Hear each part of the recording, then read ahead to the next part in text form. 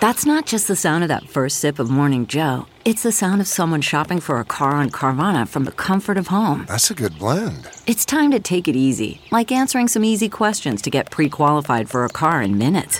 Talk about starting the morning right. Just like customizing your terms so your car fits your budget.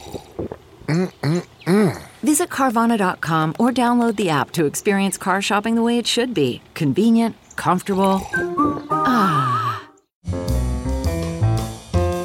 This is Merriam-Webster's Word of the Day podcast for Saturday, January 15th.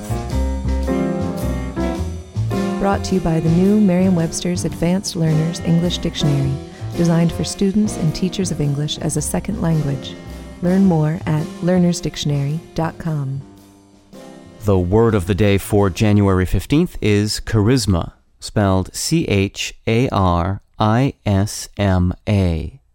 Charisma is a noun that means a personal magic of leadership arousing special popular loyalty or enthusiasm for a public figure as a political leader.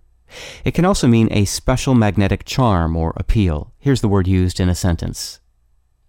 The young singer had the kind of charisma that turns a performer into a star. The Greek word charisma means favor or gift. In English, it's been used in Christian contexts since about 1640 to refer to a gift or power bestowed upon an individual by the Holy Spirit for the good of the church. This sense is now very rare.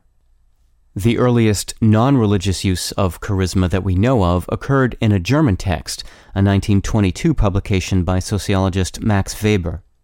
The sense began appearing in English contexts shortly after Weber's work was published.